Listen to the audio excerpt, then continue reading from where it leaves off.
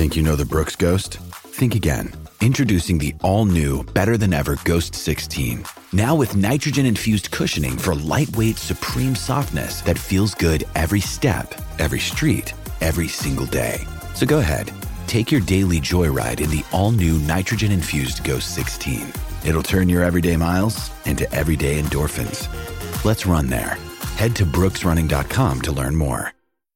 Well, every time the Eels make the grand final, or miss one for that matter, the premiership drought inevitably gets brought up. 36 years and counting since the 1986 team claimed their fourth premiership in 6 years. They were the halcyon days for the club, and now Brad Arthur is seeking to emulate the likes of John Mody and Jack Gibson. One man who was integral to that success was their centre, Steve Ella. 93 tries in 157 games for the club. I'm pleased to say he's on the line right now. G'day, Zep. Hey, Julie. How you going, mate? Mate, I'm going very well. Thank you for your time. Look, grand final week for the Blue and Gold. It's a feeling that hasn't been experienced very often in the past couple of decades. But as a man who's lived and breathed it, how are you feeling right now? There's a real buzz about the Eels.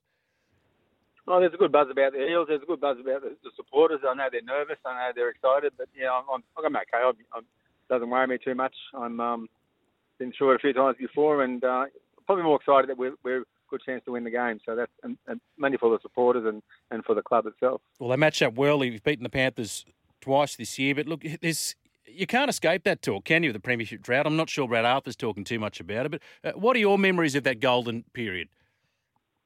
Oh, look, it was just a wonderful, wonderful time for us. I mean, when we first started, we were young blokes coming into a team that was, I suppose, had a couple of older heads in the team who took all the hard hits and looked after us younger fellas, and we had a fairly good coach who certainly got the best out of all of us and taught us a little bit not only about life but about how to conduct yourself. And I think that was a major part. And he moulded a good set of players to be able to do what we did. So it was a lot of fun. Yeah, you mentioned their coaches because we hear coaches say that they don't do much too different in grand final week and you stick to your routines. What about the master coach, Jack Gibson? What was his message to you during grand final week? Was it something along those same lines, and John Mody for that matter? Yeah, it was one of the things that we were very clear on is that we didn't change our routine because I know Parramatta when they played in the grand finals in the 70s, they changed their routine and went through Parramatta on a back of a truck and trying to support the supporters and whatever. But yeah, we chose that's not what we wanted to do. It's around making sure that we're stick to what we normally do and make it as normal as possible and keep it as calm as possible and not get too involved in much stuff or the hype during the week and just concentrate on what your job was. Yeah, he was ahead of his time, wasn't he, Jack? Is it true that if you interrupted him, I think Ray Price said, if you ever interrupted him, he'd probably drop you. Is that right? Well, I wasn't game enough to interrupt him, so I didn't know. And John Mody, Pricey said he puts him on par. We've seen historically how hard it is to follow, for example, in the footsteps of Wayne Bennett. John Mody had to follow Jack Gibson. How did he compare? I don't know if I put John on par with Jack, but John was certainly a wonderful coach and certainly a very good tactical coach and probably a little bit different to Jack. But he certainly took on a lot of Jack's traits and certainly tried to mould the players that Jack had already put in place and bring a couple of others in. So, yeah, he was a terrific coach and I think his ability to get us across in '86 was telling and beating Bulldogs 6-4 in that grand final in '86 certainly was. I suppose the hallmark to the coaching we got from John that year. You keep hearing this word dynasty. This Penrith side are building one of their own. Do you see commonalities between them and your side of the 80s? Yeah, in some aspects, they've got a good young side. They've got a terrific halfback. I know we had a terrific halfback. They've got a good fullback who's a terrific worker. We have one of them. They've got a terrific lock. We have one of them. So yeah, they're very similar in a lot of ways. But I think Parramatta have got their match in those areas as well. So we'll certainly see on Sunday how that plays out. Interesting, Ray Price said, talking about that time, that everyone was so close, so you all looked after each other and you do anything to help your mate. Is that the fundamental key to success? Well, I think we have a good mateship, and we still have that today because we still have our year reunions up the Gold Coast and get together and enjoy each other's company, and that's something that we're very proud of, and it certainly helped us in our time of when the game got tough. And you certainly dig in for each other and supported each other, and I certainly see these guys on Sunday doing the same for each other. So hopefully, if they're close towards the end of the game, they'll get across the line. Just on that closeness, this is that article on the Telegraph this week, Steve, that surprised many about Paul Taylor, who spent a bit of time living on the streets, and he said he kept it quiet. Were you aware of that? Yeah, we sort of knew that. We tried to help him out in a lot of ways, and we certainly done our best to do what we can. But Taylor was very private. He was he certainly tried to keep a lot of things away from us, and he was certainly embarrassed about what was going on.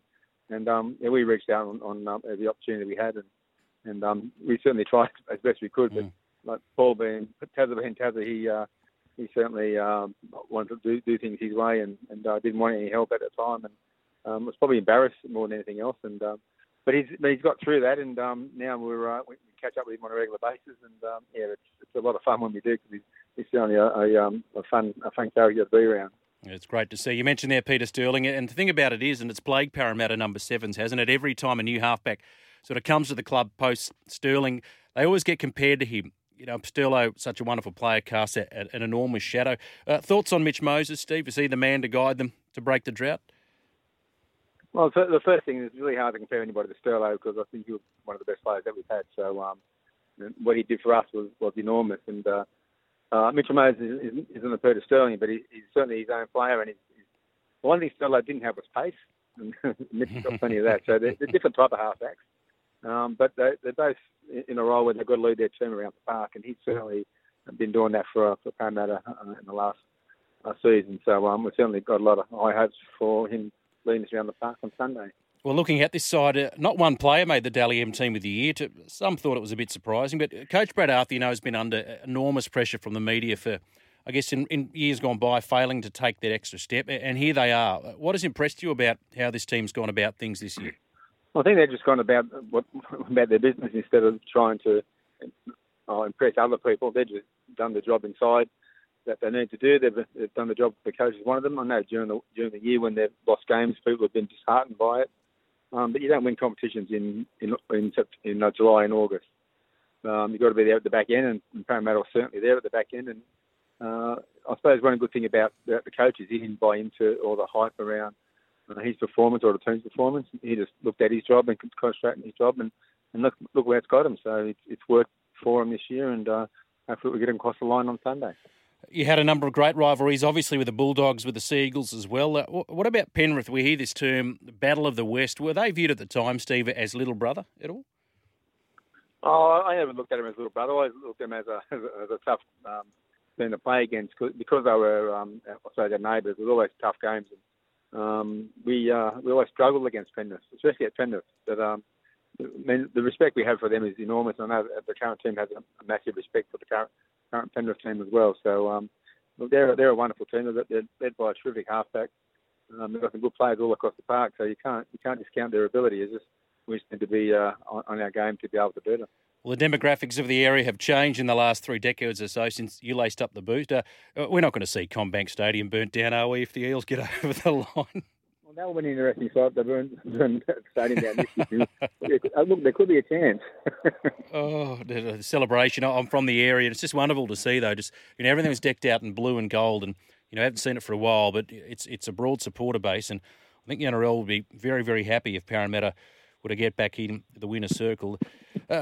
Was there a standout grand final for you out of the ones you won? Oh, probably. I mean, 81's always really nice. It was the first one for Parramatta. But the one I suppose stands out in my head is 82, because any time you beat Manly is a good day. Yep.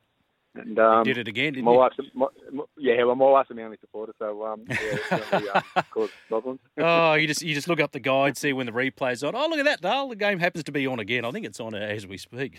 Very funny. Well, my son-in-law and his kids looked at watching the Manly Parramatta 83 grand final, and they showed a tackle where Graham Moody put me through the grandstand, so I kept replaying that. So a lot of enjoyment around that. He's a big unit, isn't he, Wombat? How are things with you now, mate? You spent a couple of decades, I know, working as a drug and alcohol counsellor. You were heading up Aboriginal Health, I think, at Gosford Hospital last time we spoke. How are things travelling with you, Steve? Oh, look, yeah, work's good. It's certainly enjoy the work that I do, working with our local Aboriginal community, and certainly have a lot of good people in our community to be able to do some good work. And, yeah, it's just really enjoyable to go to work every day and do the work that we do and help people. All right, let's get a tip off you before we let you go. And a Clive Churchill medalist. Parramatta by how many? Oh, look, I think if we're close at the end, we'll get them by a couple of points, I reckon. So I think we've got to be in the contest the whole game, and we'll get them at the end. And Clive Churchill, I'll be looking at. Sean Lane's been terrific. I'd like to see Sean Lane get it. All right, so Para by 2, Sean Lane. A lot of Eels fans would be very happy with that result. Steve, very generous with your time. Thank you so much, mate. Hope all's well, and go the Eels on Sunday. Thanks, Julian. You take care. You too. There he is, the great Steve Ella.